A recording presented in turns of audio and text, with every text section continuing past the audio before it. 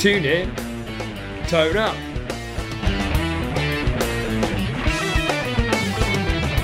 Your one-stop shop for guitar tricks, tips, techniques and advice. With me, Gary Shilliday, and my own excellent teacher, Dan Davis.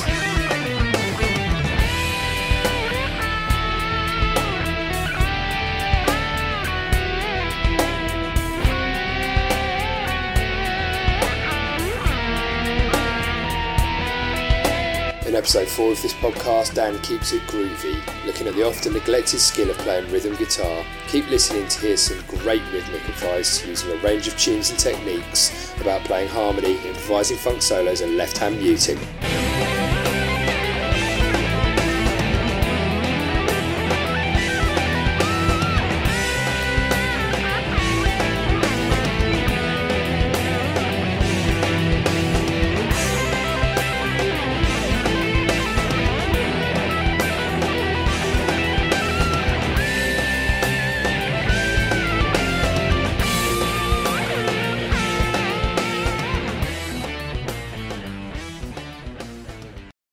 I think today, Dan, if possible, could you show me a few rhythm techniques? Yeah, why not? In some respects, I think lead playing requires probably the most technically from people, but rhythm playing can kind of make or break a track. You know, not every song has a solo, but most songs have some form of rhythm guitar in it somewhere. Yeah. It's good to have a few aces up your sleeve, just like you would if you were playing lead. You know, to know a few different styles and a few different approaches and a few different sounds and find something that kind of works with the track. So, for you, Gary, what's the most inspiring bit of rhythm playing you've heard, or what kind of floats your boat? Rodrigo y Gabriela with it's a different style entirely. Absolutely, and I've yeah. tried to look at it a little bit and realised it's years of work in a different style. Tommy Emmanuel, of course, he's a fantastic player. But, actually, some of the Foo Fighters rhythm playing is amazing. Yeah, so you've got quite a sort of a wide spread of things going on there. I mean, the Rodrigo and Gabriella thing, you're absolutely right. It's far removed from the things that I do, and I sort of, Yeah, me. and I think and most people. It's pretty amazing. And there's a lot of contemporary acoustic guitar players like John Gomm and Andy McKee, who likewise have some very interesting rhythmic stuff going on. But you're right with the Foo Fighters. There's some quite interesting ideas there. So maybe let's break things down into a few different styles, which might be useful to you. Where shall we start? Let's let everyone out there know from last week you were talking about a telly. I was looking for a nice telly which wasn't going to break the bank, because alas to say my other guitars have broken my bank, and I just couldn't really justify a custom shop guitar, lovely though they are. So I got this off a mate. The only gigs that have ever been played on it are the two that I've played on it. There's not a dink, not a mark. Yeah, it's great. So we've got our normal telly tones. Bridge and middle. And neck. Lovely. And then we've got the neck and middle. I think they're wired in parallel. So it's louder than the other position. Wired like a humbucker. And then you've got parallel, you've got this little switch inside the volume knob. Parallel with phase reversed, I think. What is that? The Peter Green thing. But I think it's where the ground and your live or something are kind of swap. Okay. And then in the other mixed position, it's a thinner version of that. That's a huge amount of tone, isn't it, for an affordable bit of kit? it packs one hell of a punch, because apparently about 7 or 8 years ago, I don't know who approached who or who came up with the concept, but there's one of the guys in the custom shop was approached by the regular Fender people to design kind of a dream spec telly. In essence, I think it's probably more like a classic, good, solid spec that they probably get asked for quite a bit. But to make it affordable, and it was going to be made in Mexico, at the Ensalada factory or whatever it's called in Mexico. And if you have any sort of preconceived ideas about guitars made anywhere else other than the USA, considering how much cheaper this is, I'll tell you now that the Mexico factory is a 45-minute drive from the California factory. It's that close. It's not even as far as Brighton to London. So we've got a Broadcaster bridge pickup, which is mighty meaty actually. It packs about 10k. It's louder than my Les Paul. Right. I don't need as much amp gain with this bridge pickup as I do with my Les Paul. And then we've got the Twisted Telly neck pickup, again a custom shop pickup, which is kind of like a Telly lipstick tube style pickup, but designed to sound a little bit more like a Strat. So it's got some nice tones to it. It's got some nice tones. It's got the bridge from the American Vintage series with the brass saddles. What's there not to like for 400 quid? Chunky-ish soft V neck profile, big frets, 9.5-inch radius fretboard, so it's a little bit more like the newer Fenders. So it plays like a more modern telly. As long as you don't mind a varnished neck, it all kind of works. It looks good to me. It works. So I'm thinking for rhythm, maybe the first thing we should look at is funk. Okay. I would opt, in your case, for the middle position. Yeah. With a bias towards the treble pickup volume, but wind in a bit of neck as well. Have your tones flat out, and hopefully you'll get a little bit of that almost single core like hollowness. Okay, I got 4 on the neck and 6 on the Try it. bridge, yeah? Let's see what it sounds like. Maybe wind out just a little bit more of the rhythm pickup, so maybe take that down to sort of 3 or something. There you go. Just a little more spank. Yeah, nice. So you got the general idea there. So the idea with funk, we're going to, for this, going to keep the 16th notes going. Yeah. And probably give it an accent. Da da da da da da da da da da da da. So on the beat. Yeah, so Sorry.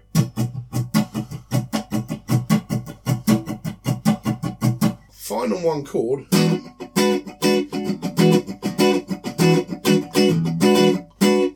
I find I'm often called to do an entire progression like it. Well, I'm going to give you an example. I was thinking about this prior to when you arrived, because we talked about the fact that we were going to look at rhythm playing today. And I thought, well, what are the songs that kind of maybe push my rhythm playing or sort of require a certain approach?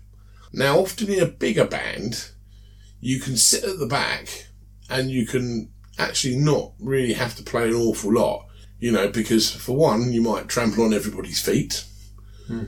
Make things sound messy, and you know, maybe the other instruments are going to fill in an awful lot of what you would otherwise be filling in a smaller outfit. Now I play mostly in trios and also bands of 4, and so they're guitar orientated, yet the range of songs is quite large.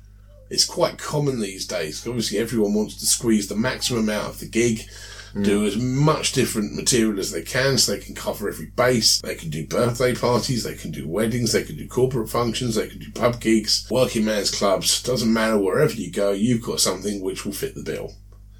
But that often puts quite an onus on the guitar player, if you're the only one, to present, you know, a large chunk of the sonic backdrop for some of these songs which have had huge arrangements. Now, we do play a fair bit of cheese, because when you play weddings, when you play all that kind of stuff, there is a bit of cheese involved.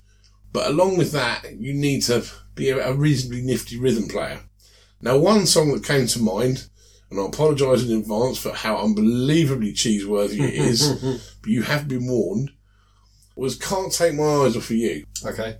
Now, the original has some really choppy rhythm at the beginning on the offbeat. Then we go to something funky and kind of stay there, or at least that's the way I play it. Now, of course, on the original, there's strings and brass and all kinds of things going on. But with a guitar-based band, that's just not practical. So I start the tune going through the chords, which is C, C major 7, C dominant 7, F. Now, the first thing you probably notice... So I noticed by your furrowed brow that you're looking at my chord changes and thinking, what are they and why has he done that? Yeah. Right. This is the method in my madness. With this song, it's C to begin with. It just goes a couple of rounds from C. So there's a rhythm technique in itself. So it's think of a bar chord of C. Yeah. So you're doing like an E minor. Sorry, yeah.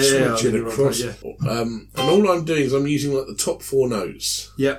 Because I'm going to need to move my fingers around to get the rest of them going. Yeah. So I want to make it so it sounds like the notes in the arrangement are kind of clearly coming out in my chord. Now I could play it down here. But the open strings is just not doing it. It's just not giving me that chirpy sound I want.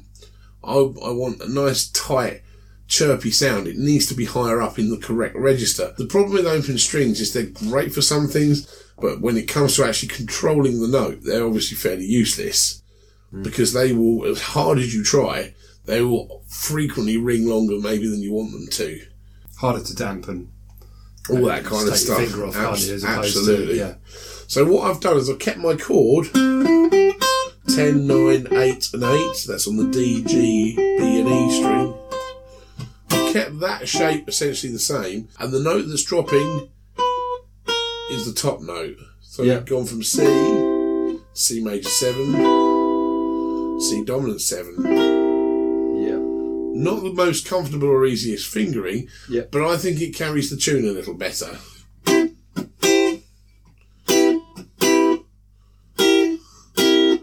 Okay. You're barring the whole C for the first one, but you don't. I'm not even barring you need it.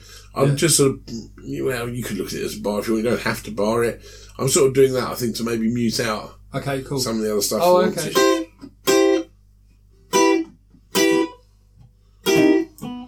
So you need your little finger up on the 10, so you've got to switch it around. Yeah. Now what I've done, I've sort of kept the chords where they are. What I mean by that is sort of all around these sort of D, G and B string sort of areas. Sometimes you can play the right chord, but it just doesn't sound cohesive. And I think sometimes it comes from sort of when we're moving around a lot. Sometimes we want that effect. You know, if you listen to Holiday by Green Day, the chords moving around, because that's the effect they want. They want this slippy, slidey sound. But for something like this, you know, we're looking for a tighter arrangement. I'm looking for something a little bit cleverer than that. Yeah. You know, I'm looking for a rhythm playing with A levels. I've got you. The one thing moving keeps it all very close together, doesn't it? Exactly. And that kind of leads, in my mind, to a bit of cohesion. And also there's some interesting chords that creep in later. So we will get to the funky stuff. I haven't forgotten. It's coming. So we've got this chord progression.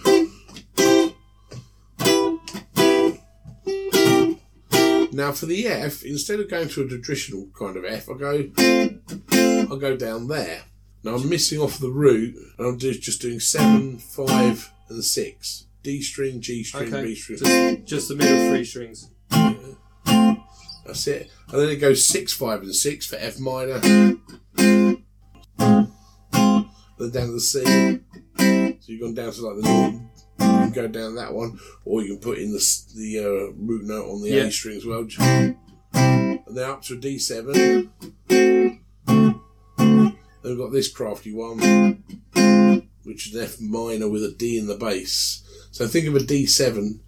And then the 2 notes on the 7th fret of the D and the G string, you've slipped them back. So now you've got 5, 6, 5, 6. And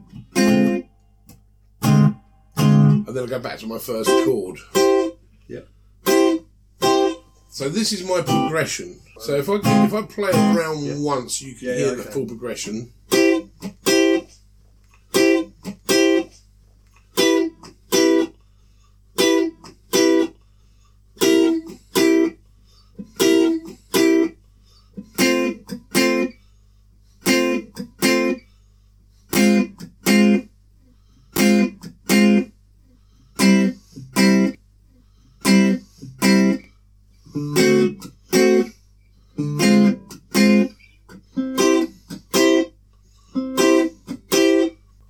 Gotcha.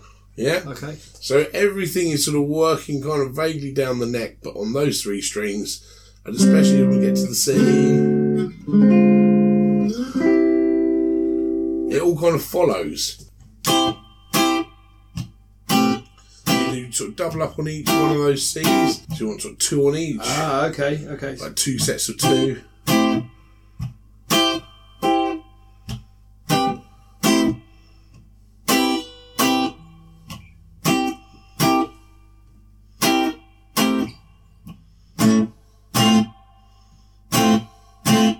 the minor, C,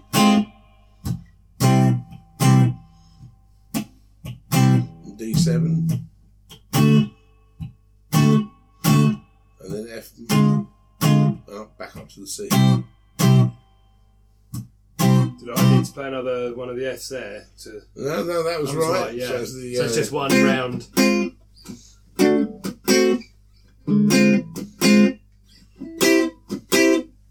Okay, so at the very end is C. Then D7, and the next chord up to the C. Yeah, gotcha. Totally got that, yeah. Okay. Now, it may not be the first rhythm idea you think of when you know the lay of the land with the chords, but trust me, it works. Yeah. And I feel it carries the melody a little bit better. Sound nice with the bass player, I imagine. Yeah, it kind of slots in where it should do. One thing which I've often considered is a bit of a no-no is when people play the shapes they know because that's all they know. And okay, you know, if you don't know anything else, you don't know anything else. But sometimes it kind of doesn't serve a song very well. Think outside that box a little bit and yeah, you know, think about it, I suppose. What effect you want, you know, it needs to sound super tight at the beginning of that song. So you've also got the offbeat thing. You've got the sort of broken, almost like semi kind of reggae rhythm with the upstroke. Yep. And keeping the chords all together. Now, if you were looking at that as a technique, one thing you could do to help yourself out is if you know the notes in the scale, rather than leap about with shapes. You know, I want to talk about shapes for a second, actually, and I will get back to funk. It says for the third time running. Or was it the second? Yeah, no, it's good. We'll get there. It's coming. Guitarists learn from shapes. You know, shapes are a fairly basic thing. You know, with kids, you teach them a triangle and a square and a hexagon, and you teach them using colours. And it's quite, when you think about it, it's quite a basic, easy, rudimentary way of passing information on. Yeah. We're always looking for patterns. Always. Yeah. Always. But if you really want to get inside the music a little bit more and make a slightly better statement or a slightly more interesting statement, you have to sort of ask yourself, why am I doing that and is there a better way? Now, sometimes using basic shapes is good. I remember years ago writing a song and I thought, I'm not going to add any complication. I'm just going to write a raw song using raw chords and I'm going to make that decision and that's how I'm going to play it. But sometimes there's another way, there's another approach. You don't want all of your writing or all of your rhythm playing coming out sounding the same. And I think for a lot of us, because we can't always get, you know, we're not always going to go into a band and have the right amount of instruments. You know, if you listen to an awful lot of songs, not every band, but a lot, there's other stuff. There's layered guitar parts, there's the vocals where it's been double tracked, where the guy's gone and sung it again. You wonder why it sounds so fat and rich. It's because the guy might well have done another take on it. So you're hearing more than just the one voice. You know, sometimes things sound kind of perfect and maybe a little synthetic. Well, that could be auto-tune. You know, there's so many tricks and things in the studio that people use. You know, guys for years and years have been doing different things to their guitars, different things to their amps. You know, and different things in the studio and all the rest of it. So when we get together with a couple of other mates and go and form a band, you know, we are not always going to get exactly close to what they've got. Sometimes you are, but sometimes you're asked to do songs that maybe have a far bigger arrangement than the three or four of you can feasibly do. So you're looking to amalgamate sort of as much of the sound in the track to kind of get your version working. There's sometimes when you read the tab and you go and play it with the band exactly as it's written and it sounds amazing. There's other times, if you did that with a Def Leppard record, you would die 1,000 deaths of fail because every track had a minimum of 4 guitar parts on it. And even when Phil Collins and Steve Clark, all rest his soul, was asked about the guitar parts back in the late 80s on the Hysteria album, they said there's at least 4 parts on each track, and so we have to amalgamate parts live and pick the best bits and the most prominent bits, the bits that have got to be there. But that doesn't detract from the fact that when you're listening to the record, there's a whole lot of other stuff which is going on. And therefore your version is not always going to sound the same. Yeah. You know, I always wondered why, like, when you look back at sort of 50s and 60s records, sort of emulating the sounds that they had doesn't seem to be that difficult. You know, you can kind of pull off a Jimi Hendrix track and it sounds all right. But of course, back then, the gear was pretty simple. The approach was pretty simple. The tricks in the studio were few and far between. So how can we use this example here of this cheesy tune to benefit us? One thing you can do is quite an interesting exercise, is maybe work within as smaller area as possible and see if you can get all of the chords in a key from that area. Now bear in mind, you don't always have to have the root, but as long as we've got the components of the chord, you've got a bass player for that. So don't worry too much about that. But say in C, we can have C, we can have D minor, barring the 10th there, and I've got my first finger on the 7th fret of the the D string. Give me the A on the D there. Right, right, okay. Yeah, see. Yeah. E minor, pretty obvious one. Yep. Top strings. Oh, yeah. F again, pretty obvious. So for F, you can either go there or there. oh yeah, because that's more in the place, isn't it? Gotcha. Okay, G. So it'll be there. So I've got Taking the middle that's ones. the one. G, A minor. So I've got 10, 9 and 10. From the C, yeah. And then you've got B, the B, isn't it? the B diminished. There you go.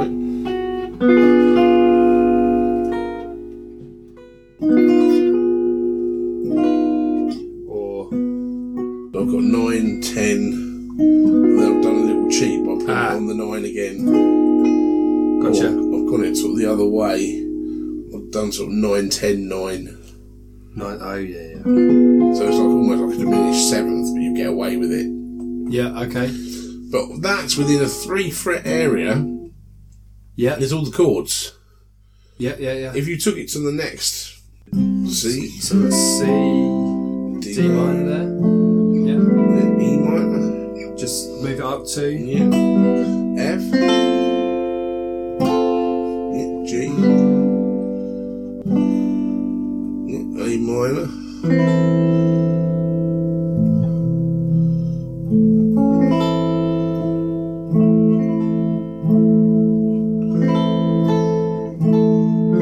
B diminished. Easier there for me. Back to C. And you can pick literally any area on the neck and Okay. pretty much do that.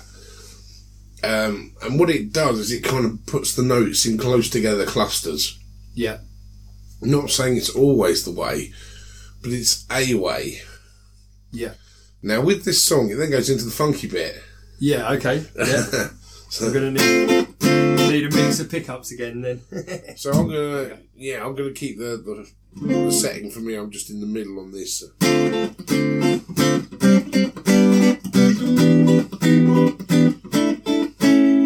Right.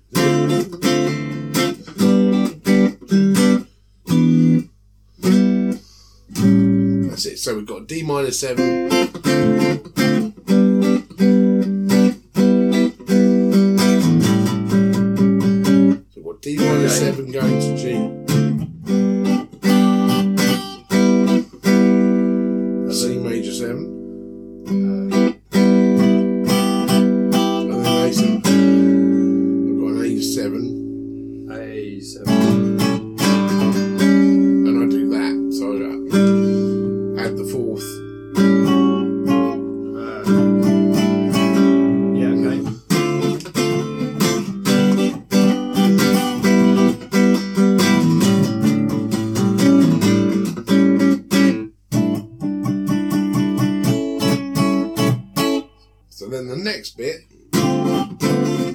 chorusy bit is D minor 7.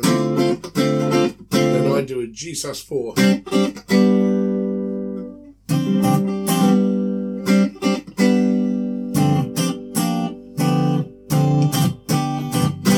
E minor 7.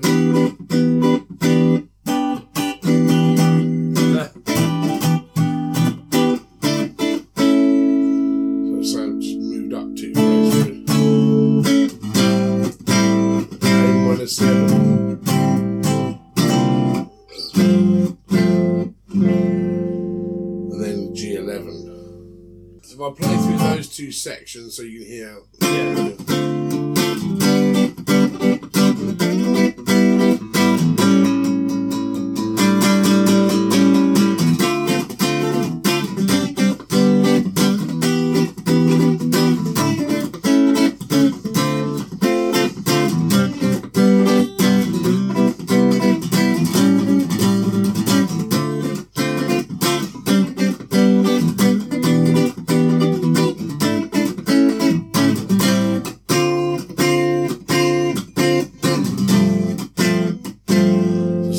To a D minor 7 and then G11. D minor 7. Okay. That's the C, isn't it? C7. Gotcha.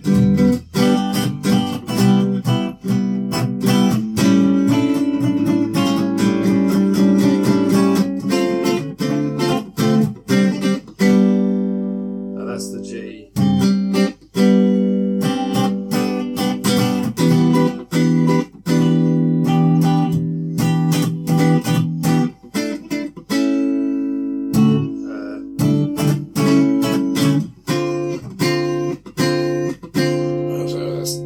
G11.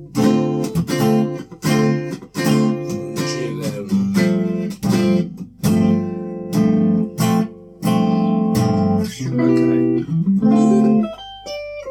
Resolve into the C major 7. C major 7. Okay. So here we got the first bit is over the da da da da da da da.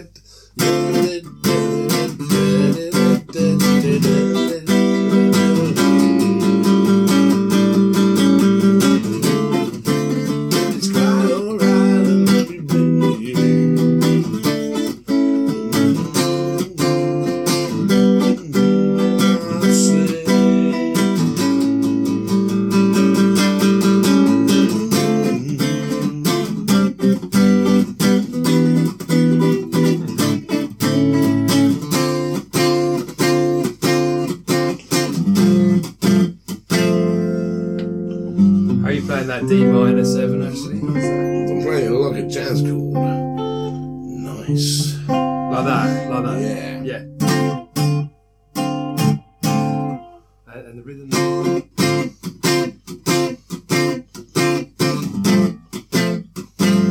Even in that one song, there's a few things you can draw on. One is looking to maybe club your chords closer together.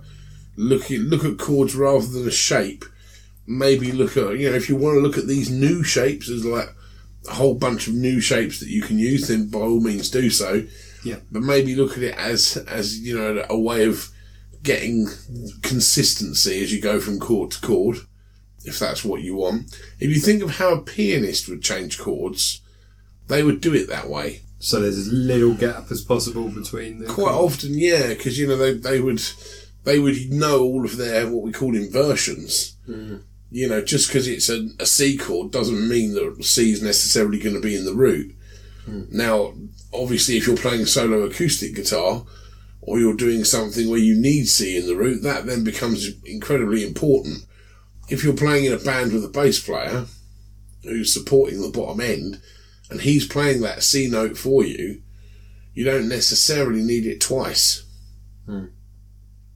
If you see what I mean. Makes sense, yeah. Yeah, and also sometimes we don't always want the big booming bass of lots of bottom end bass notes coming through. Sometimes it's inappropriate.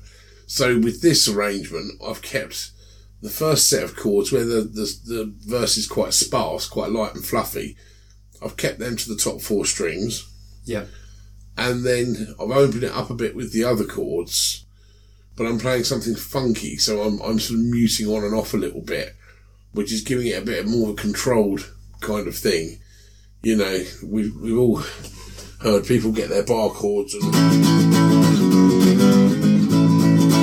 sort of just shred over absolutely everybody, and it just sounds awful. But what's handy is everyone at home and myself included can listen to how you played it and go over it that way. So yeah, maybe sort of have a get the rhythm that way. Yeah, and you can apply it. You can apply it to anything as well. You know, that idea with the chords. It's a good way of sort of maybe getting inside the chords in a key a little bit. You know, if you're looking to maybe write a guitar part and you want something that's quite cohesive, but maybe the intro's got 3 or 4 chords in it, maybe by knowing some of these inversions and shapes, but knowing them closer together, might kind of give you some inspiration to write something interesting. Yeah. So, you know, if you had a chord progression going C, G, F...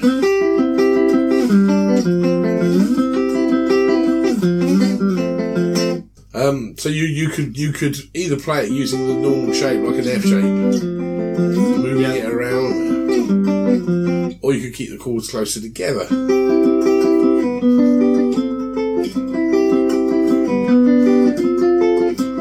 So the second one almost sounds Caribbean or a little bit more jolly to my ears, because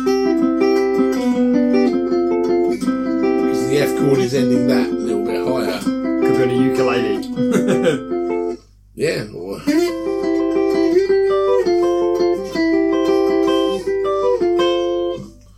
Nice. You know, whereas if you wanted something darker...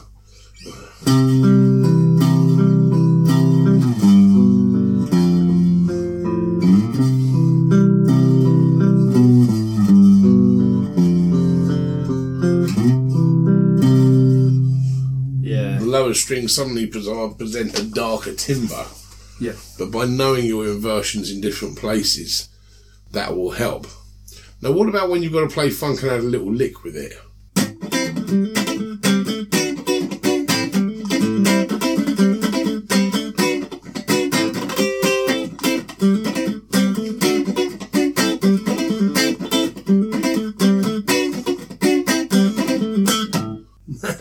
Okay. So this is, of course, Freak Out by Chic. The awesome funk playing of Nile Rodgers.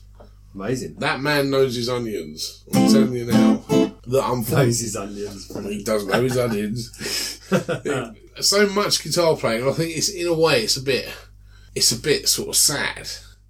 But a lot of people overlook so many different styles that actually they could really benefit from. It's like some of the blues guys could maybe listen to some of the fast guys for the technique aspects. And some of the mindless shredders could listen to some of the blues guys to get a bit of an idea of tone and feel. Mm-hmm. And okay, that's, you know, extreme example. But I was helping out a kids gig.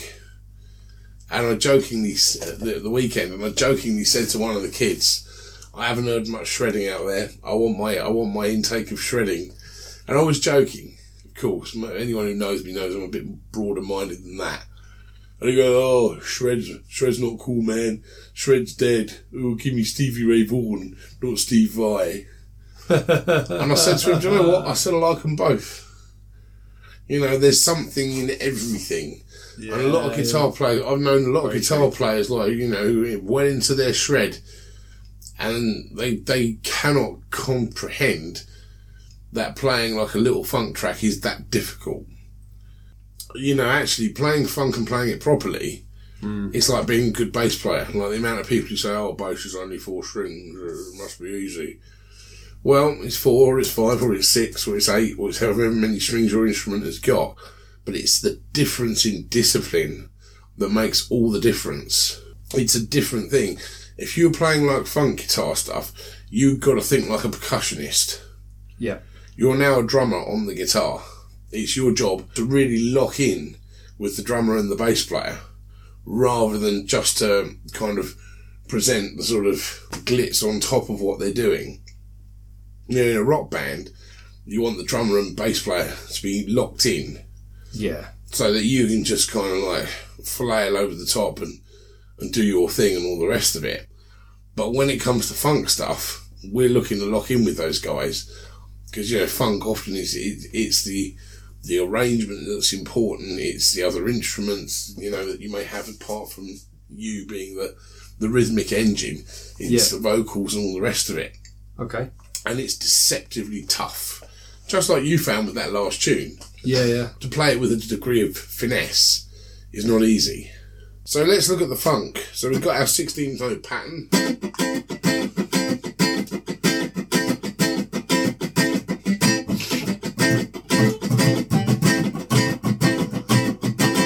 But the rhythm kind of carries on, even if certain things are muted. If I don't mute it, it's just 16ths. Yeah. But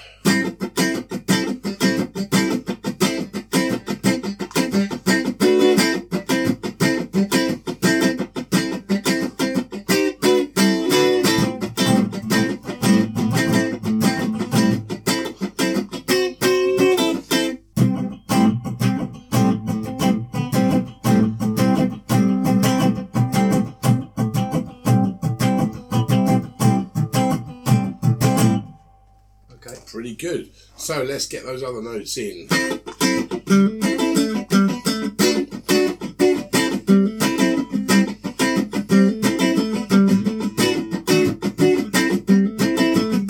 Okay. So right, it's all about the muting. Gonna get there, yeah.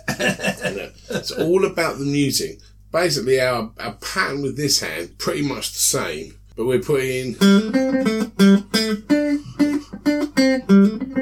kind of thing.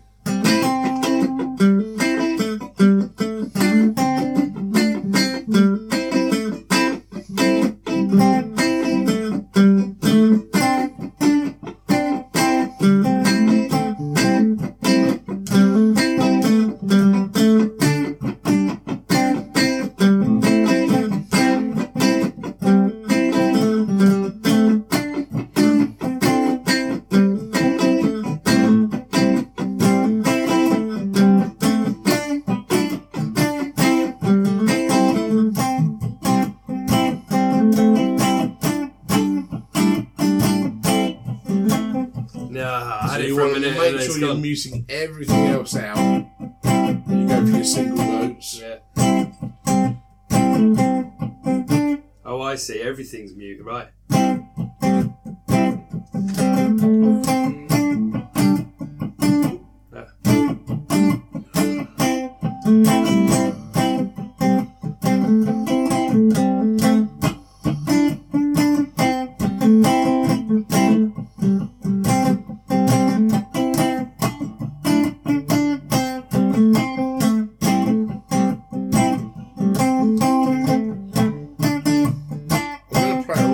Slowly for you. Yeah.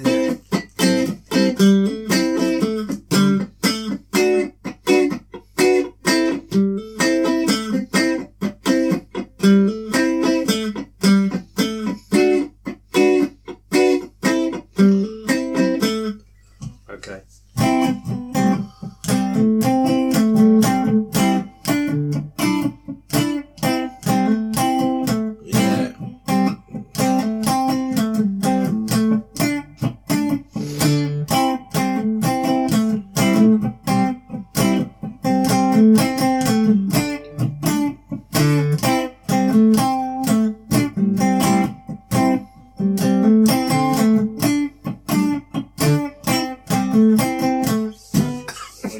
What I used to do as some practice, I would just have a simple groove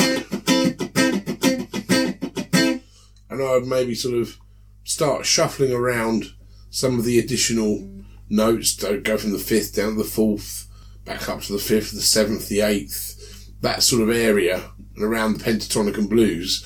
And I'd practice almost like a funk solo. So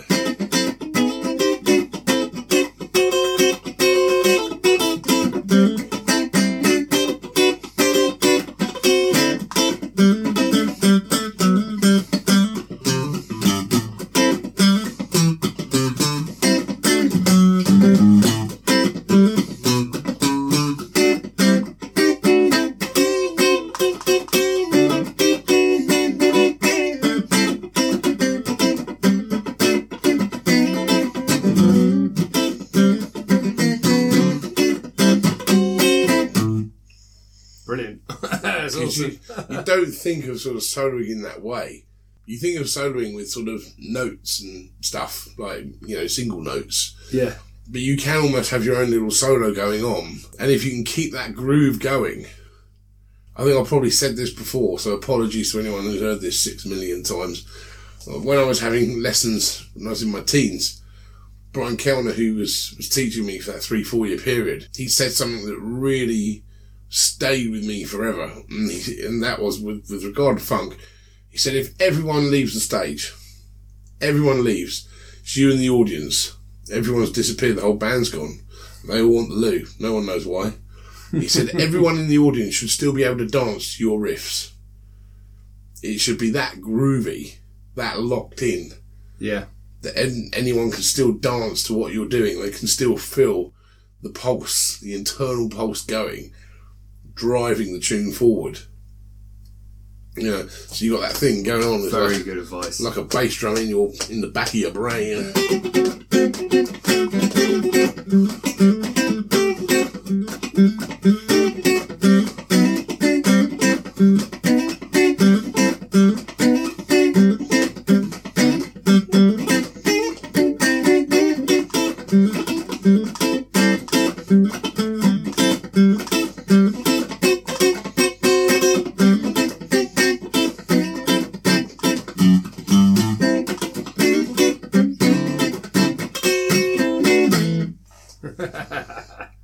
Brilliant. Keep it groovy, folks. Yeah. So practice the 16ths. Thinking of it in drum terms, think of it like you're the hi-hat.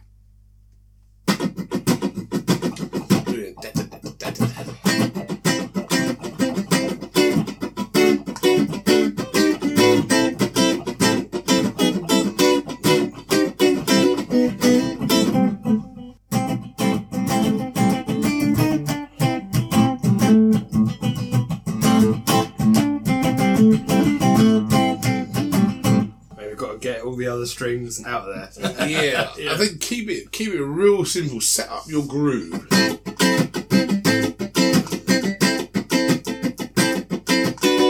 Then add to it.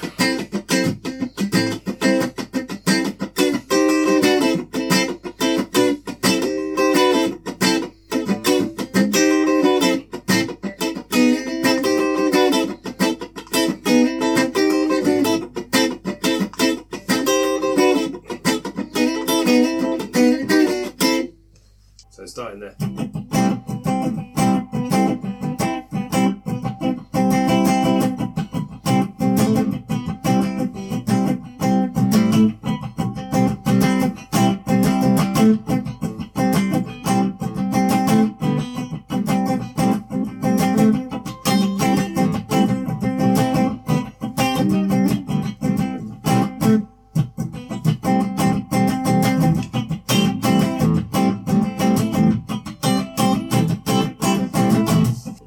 Okay.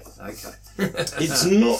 I've got a bit of practices on this one. It's not as easy, unfortunately, as it sounds. I'll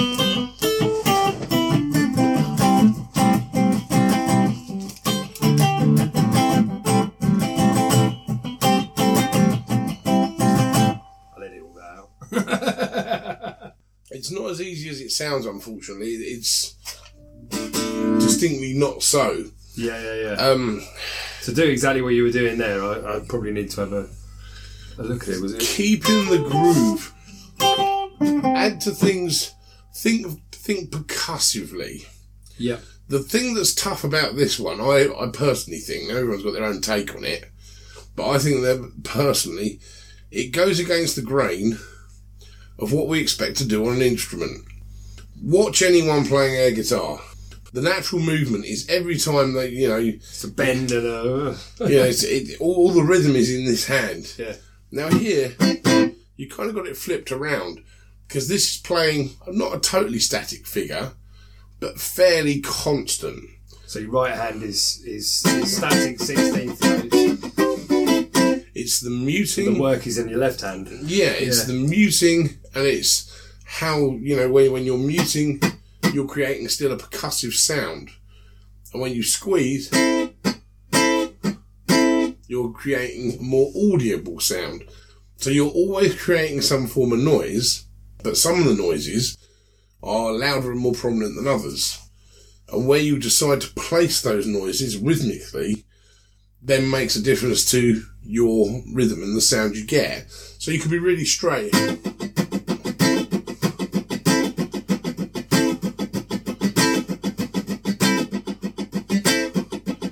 Throw a curveball.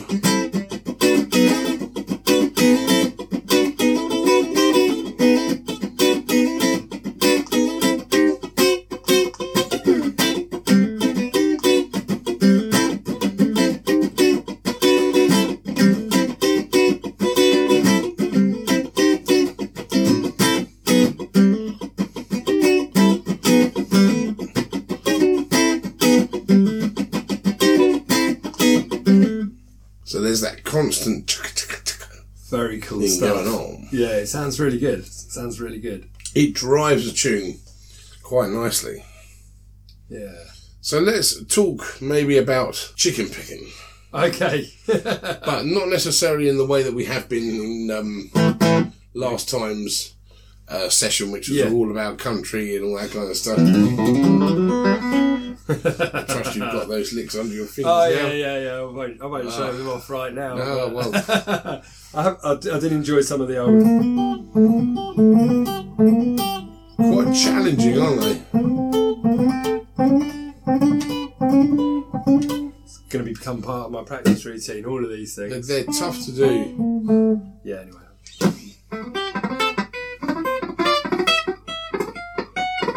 Something like that. Nice. Okay, so I'm saying chicken picking because I want to hit some strings at the same time. Okay. It's quite a useful thing, actually, because it gives you a lot of control. Okay. Now, when you're playing with a pick, it's got a certain kind of sound. And, you know, as your pick is striking one string before it's striking the next, that can't be helped. You're hearing it as a block of notes, but a fraction of a second is going to separate each note in turn. So you don't get any silence as such, unless you stop playing. Now when you...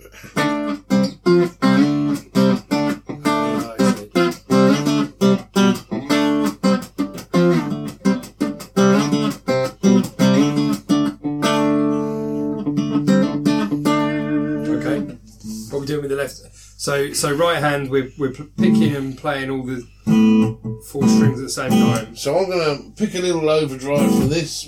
We're not going to go bananas, but you might want to go to the bridge pickup and possibly roll that volume back a little bit so it's not taking out the first 5 rows. And I'm going to look at quite a country-ish example. Okay. And we're going to look at a very uncountry example. Okay. One is not very well known, but I kind of like it. And one is very well known. Now, as I said before, when I hear a track, I'm hearing all sorts of things coming in and out, different rhythms and things. And often, you know, a track has a lot going on. Now, there was an Eagles track from the Hell Freezes Over album. Yep. And it's called Get Over It. It's got a kind of country vibe to it, but like country rock. Okay. And I figured what would sound good is kind of some of that sort of playing the notes all at once. Yeah.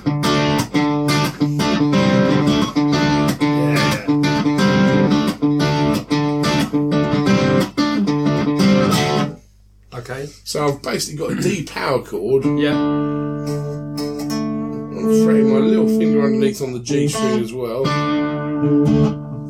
And so I'm using my pick for the A string, giving me the root. Yeah. And then my second and third fingers are on the middle 2 strings.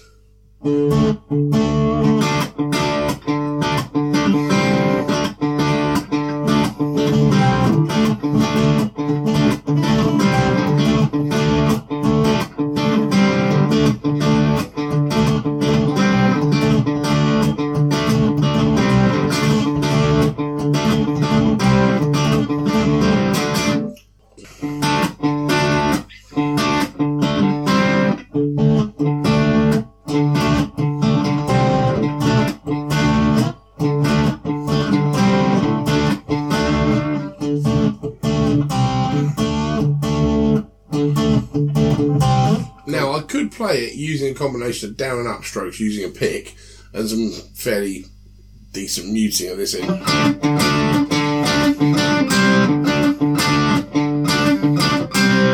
Yep. It's nearly...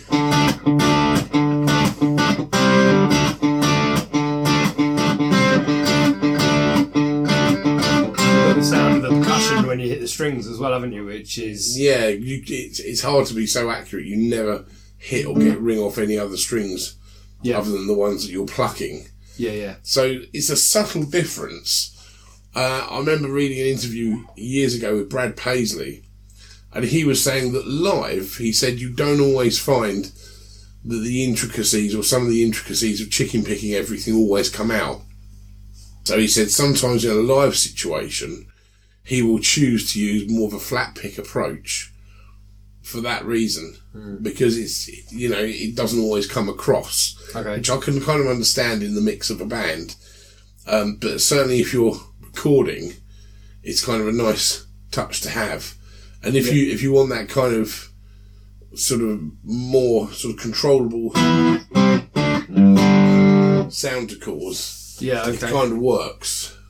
Yeah, it's definitely a really good skill to be developing from the last week and now this week as well. I mean, just holding your plectrum and having your fingers at the same time, it just adds so much to your playing. It gives you options. I mean, one other song, I was going to give another example and I will in a second. One other one that's just come to mind is if I play in band and we play Can't Get Enough of Your Love by Bad Company. Yeah. Because I often feel that it's a bit unleashed in the verse. Without it, I will choose the same approach on the verse. So where you've got the intro.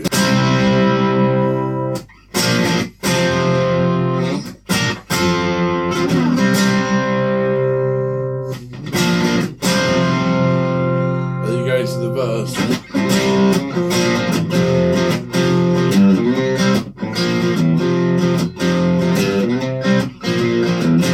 I would often choose to play that in a similar way with the pick and fingers. Yeah.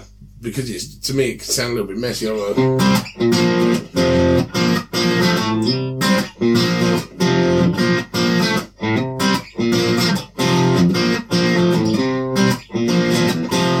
The chorus opening up.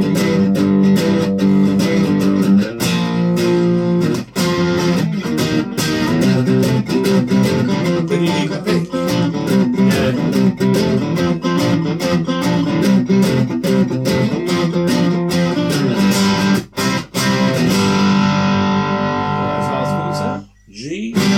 G. C.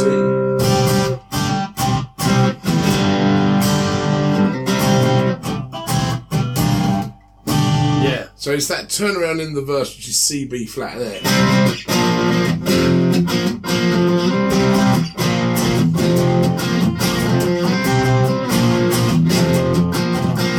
And that's... So sometimes I'd use the pick and fingers.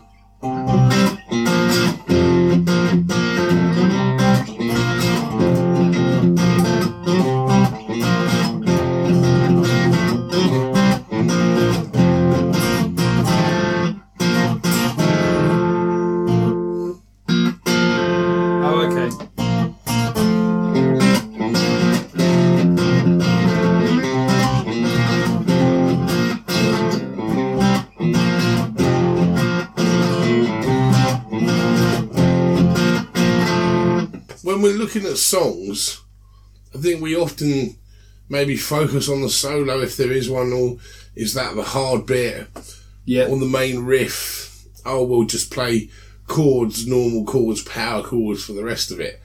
And sometimes that can work for us, but sometimes there can be more that we could be doing.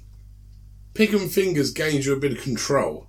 It can add a little bit of snap, especially on a strat in between sound.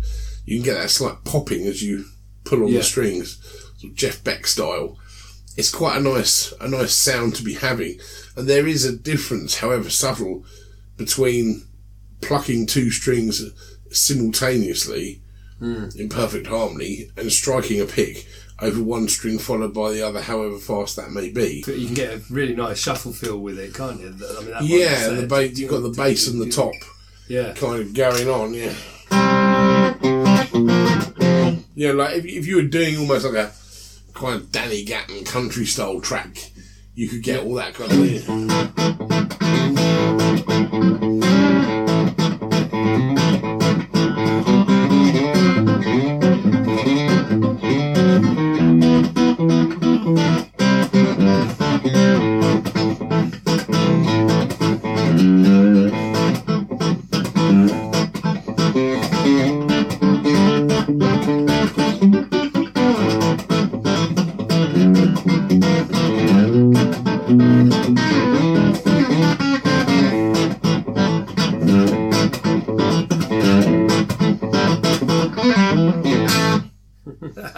Brilliant. Those kind of sort of sounds. Nice. I was thinking Money for Nothing. It's always good. Money for Nothing. What a great album Brothers in Arms was.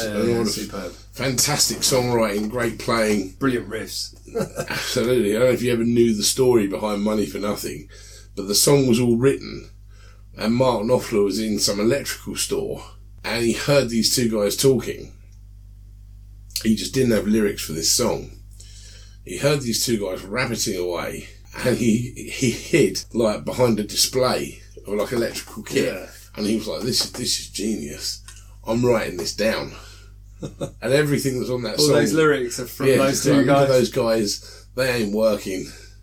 I'm telling you, those guys, they ain't dumb. Maybe get a blister on their little finger, maybe get a blister on their thumb. Chicks for free. Excellent. And he sat there with his notepads like scribbling down what these guys were talking about. That's brilliant. And it's genius. But how he came about that sound, obviously he's always had not pick and fingers, but for a long time he's used sort of thumb and first finger. Yeah, okay. Now this can bring you something yet again new to the table. So for Money for Nothing, he used a Les Paul and a wah, which is half cocked. So for anyone out there who's not sure what that basically means that you've turned the wah-wah on and you're neither at the toe end of the treble, where it's incredibly trebly, nor are you at the heel end, where it's incredibly bassy. But the wah is set in the middle and gives a nasal, honky, pharyngeal kind of sound to the tone.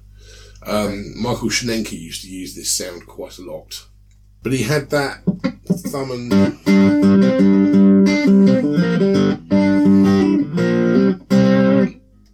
first finger going.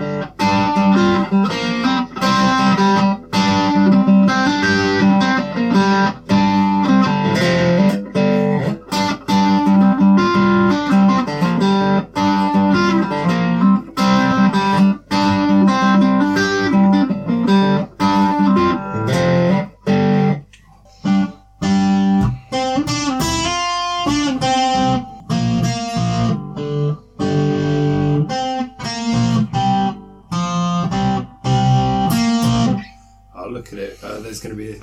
I'll tab it out and definitely. It's quite interesting. I mean, there's a number of different places where you could use a similar approach. Yeah. Of just fingers. Fingers do add something else. Yeah. It's a different sound again. I think there's an AC/DC song or something which starts with a... or something like that. It was on School of Rock.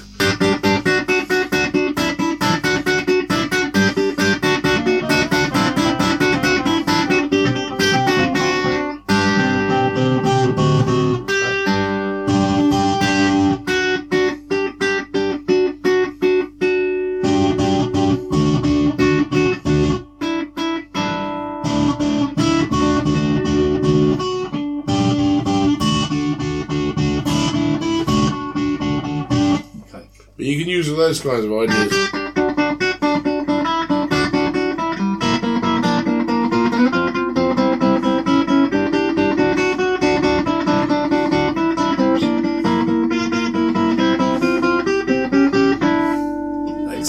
Excellent stuff. You often on like people playing organ kind of almost sort of pumps the chords, don't they? Tap, bap, bap, bap, bap, bap. You can kind of get that booming kind of eighth notes and sometimes 16th, I suppose. You can get that kind of effect. It's a big subject. Yeah. You think of soloing as being big subjects. It's massive, but rhythm playing is no less so, really, because we haven't even got into like jazz and kind of sort of doing sort of chord vamping in jazz, and doing all that sort of... Perhaps that's something we could look at next time.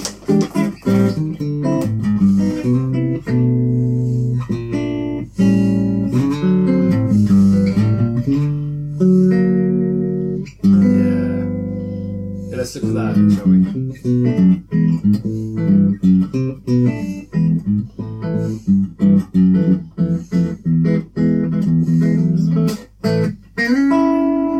And then you've got the rock and roll riffs, and it goes on and on and on.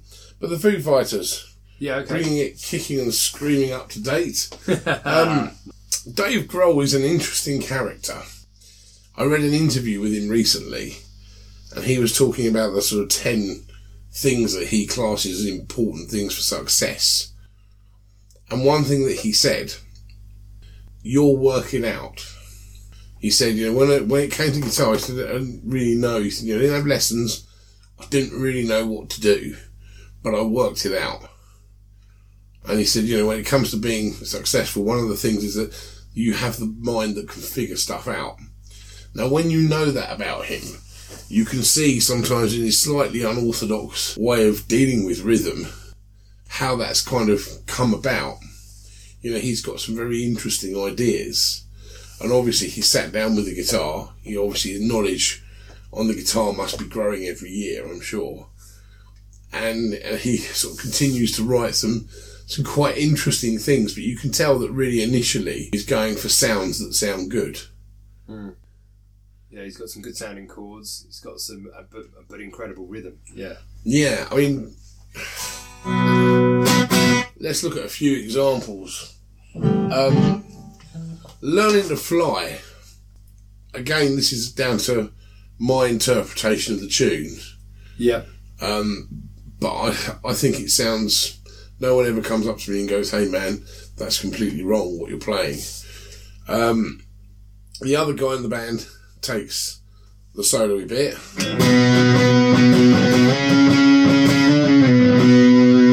So Alex is doing that octaves, bit. Is it? Yeah. Whoa.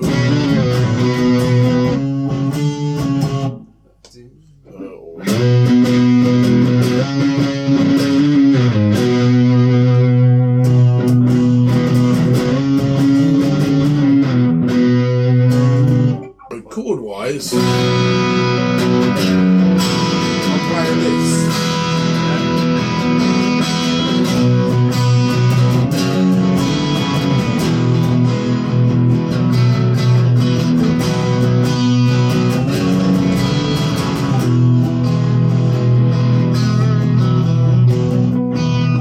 So once the intro's over and that bit's done, I'm still playing the same sort of figure in the verse. Yep. So what I've got is a B chord, and even if this isn't what the guys in the Foo Fighters play, it's the kind of thing that Dave Grohl, I think, would play. Yeah. If you know what I mean. Yeah. So I've got a B chord, but I've left the B string open. Yeah. But not necessarily played the top E, so giving it kind of a ringy quality. Yeah. And then I've got this chord, so I've got a second fret on the bottom E, muting out the A, second fret on the middle two strings, two open top strings. Which I think you'll find right. is F minor 7 with an added 11. Okay. Down to an E. Yeah. And then I put in a couple of extras. So in the verse, I calm it down a bit. So I'll come out of the intro where it's more thrashy.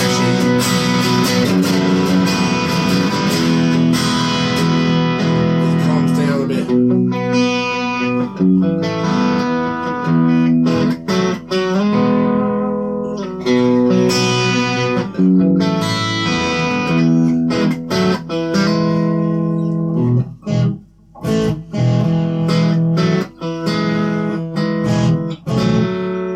So I've added these double stops. I've gone down to the E, and then up to the second fret on the G, full fret on the D. Like an F minor, F sharp minor. Gotcha. Then back to the E.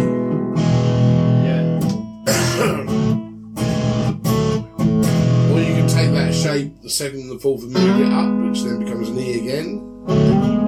Yeah,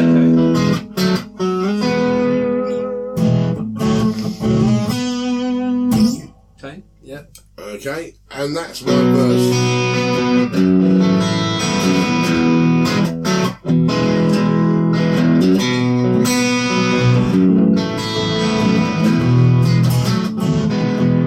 Then it opens up for the chorus.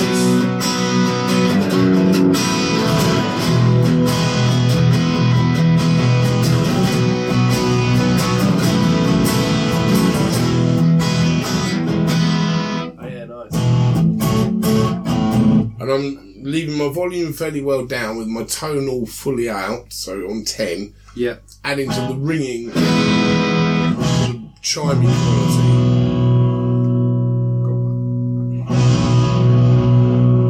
I'm on the right pickup, aren't I, really? So it's a good example of how, in the right situation, in the right key, using open strings could add a lovely sort of openness.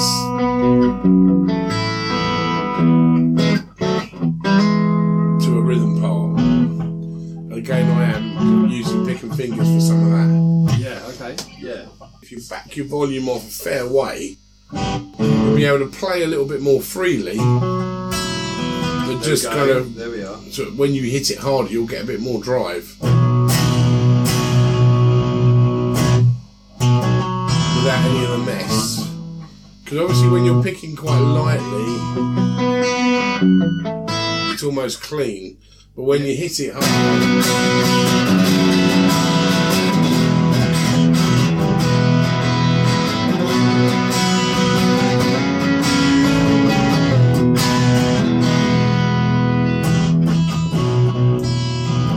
so that level of drive where the saturation hasn't really taken hold of the tone, it's quite a good place to be for this sort of thing. Because when you dig in harder, you get more. Yeah. Rather than everything being a little too compressed. So when you back off, the I'm sound down to backs about off. 2, and I think that's about right, isn't it? Yeah. With the tone right up. Yeah. So it's...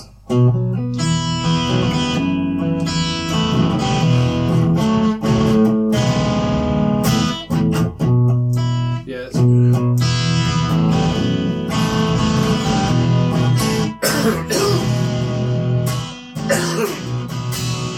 good. It's got that saturation, hasn't it? That's it. Well, when you kind of roll back your, like, hitting it as hard, the sound will then roll back with you. Yeah. You can't use that sound for everything because sometimes you do need the compression of a higher gain. Yeah. Saying, but when you've got a sound which if you play it normally, it's almost clean.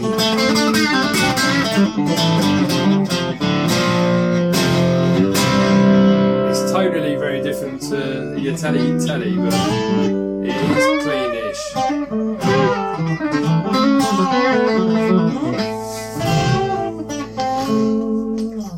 Okay, yeah.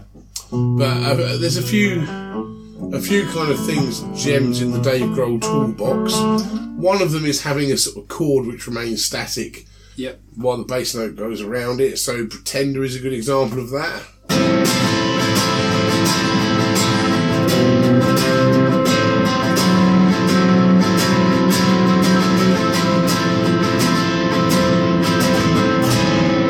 So we've got like an A minor shape, sort of A minor. 9, 10 up high. He starts with the open A.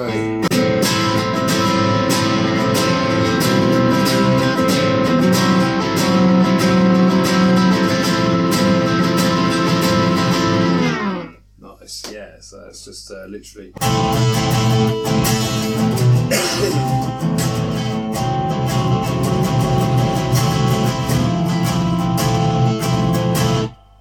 So having a static chord while things roll around, that could work in a number of different ways, you know.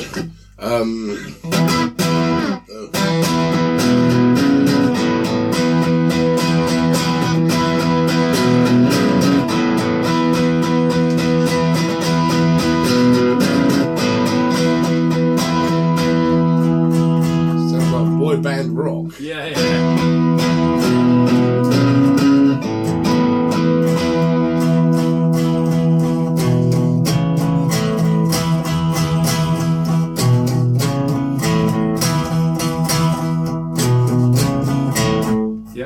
Extending chords Yeah. quite a bit. So you might have a situation where normally you might have a tune that's in A minor. Let's just say, for argument's sake, it's in A minor.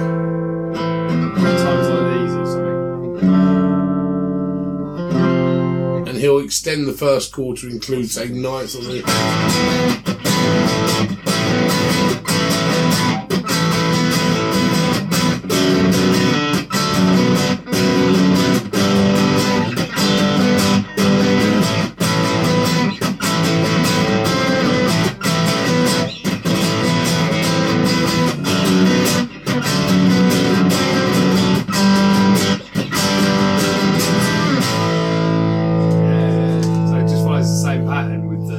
So yeah, that's a value of the ninth to the A power chord. So I'm on the A there.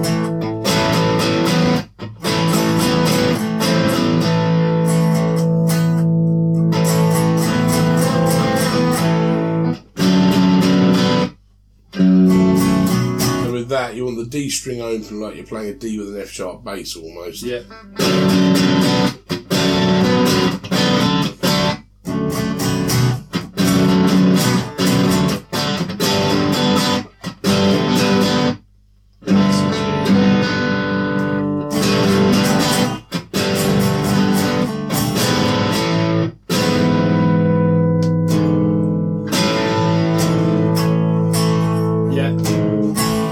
You know, it's coming off the top of my head, but it's got that Foo Fighters kind of sound there.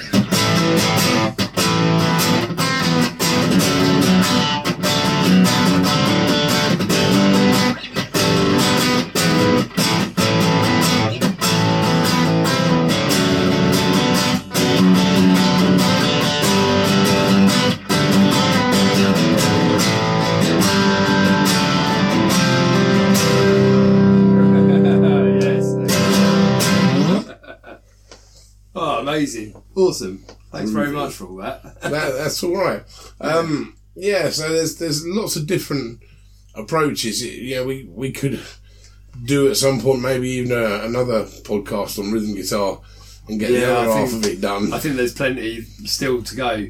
Maybe some jazz extensions we could have a look at another time. That'd be a good idea. We could look at that. It'd be worth directing everyone over to the website, tunein-toneup.com as well, because on the blogs there you can find some tablature, and people can have a look at that and maybe look at the show notes as well. Cool, yeah, check it out. Yeah. Hopefully there's something you guys out there can use. Yeah, exactly, yeah. Thanks very much, Dan. Oh, thank you, Gary. Pleasure as always.